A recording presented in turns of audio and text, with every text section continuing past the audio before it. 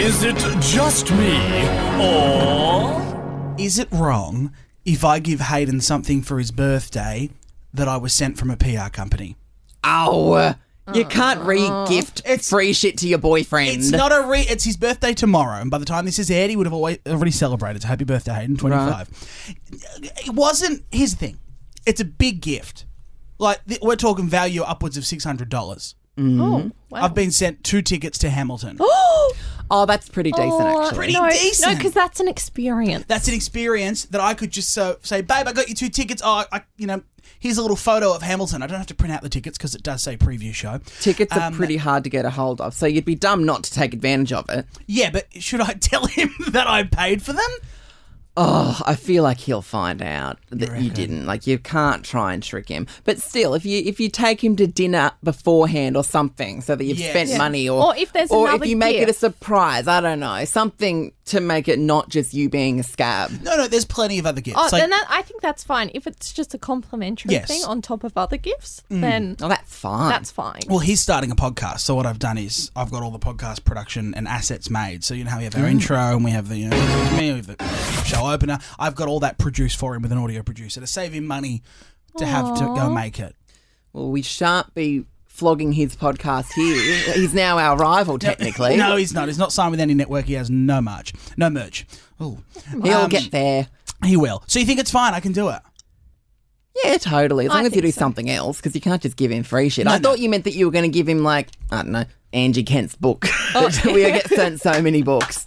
Big old Kent. Is that what it's called? That would be no idea, actually.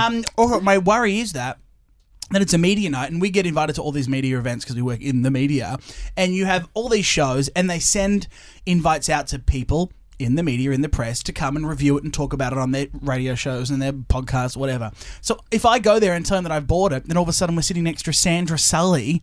Yeah, you can't do that. Anyway. Wait, so consensus is I can do it. Yeah, you'll be And right. also, it's Hamilton. That's such a big musical. Oh, I know. I'm worried about going to see Hamilton. I've got tickets. I've had them for ages, but is it going to be like Les Mis where I need to, like, appreciate the historical context? Because I fucking hated Les Mis because I was like, what's going on? Everyone's like, didn't you pay attention in history? I was like, nah.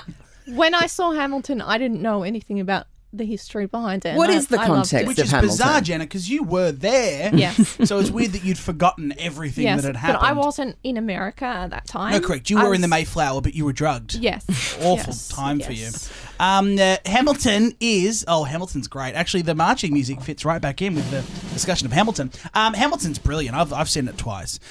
You will need to understand the historical Which is elements what? That was my to question. enjoy. Yeah, you will. I think you will. No, is what? What's the historical context? Oh, I've asked 3 times now. So sorry. The marching band music's quite loud. Yes. It is the settlement of America and the UK not being very happy with America wanting to become its own republic. Right.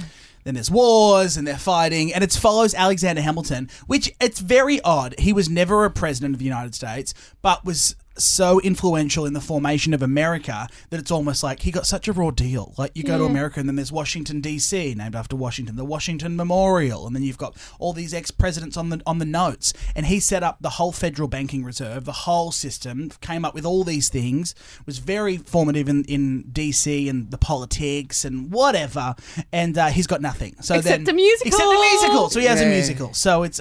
Jeez. I'm sorry, I've just completely lost interest. I'm Giving it trying. a standing ovation. Anyway, when you see it, look at the King and think that's the role that I wanted. That's the role that I performed. I think here that on you the would be podcast. great. As I the think King. I would be too. And as Played you know, by Jonathan Groff. Jonathan Groff originally. originally, Yes. and I did audition for the role of one of the Mormons in the Book of Mormon. Couldn't tap. Dance, so I was exiled.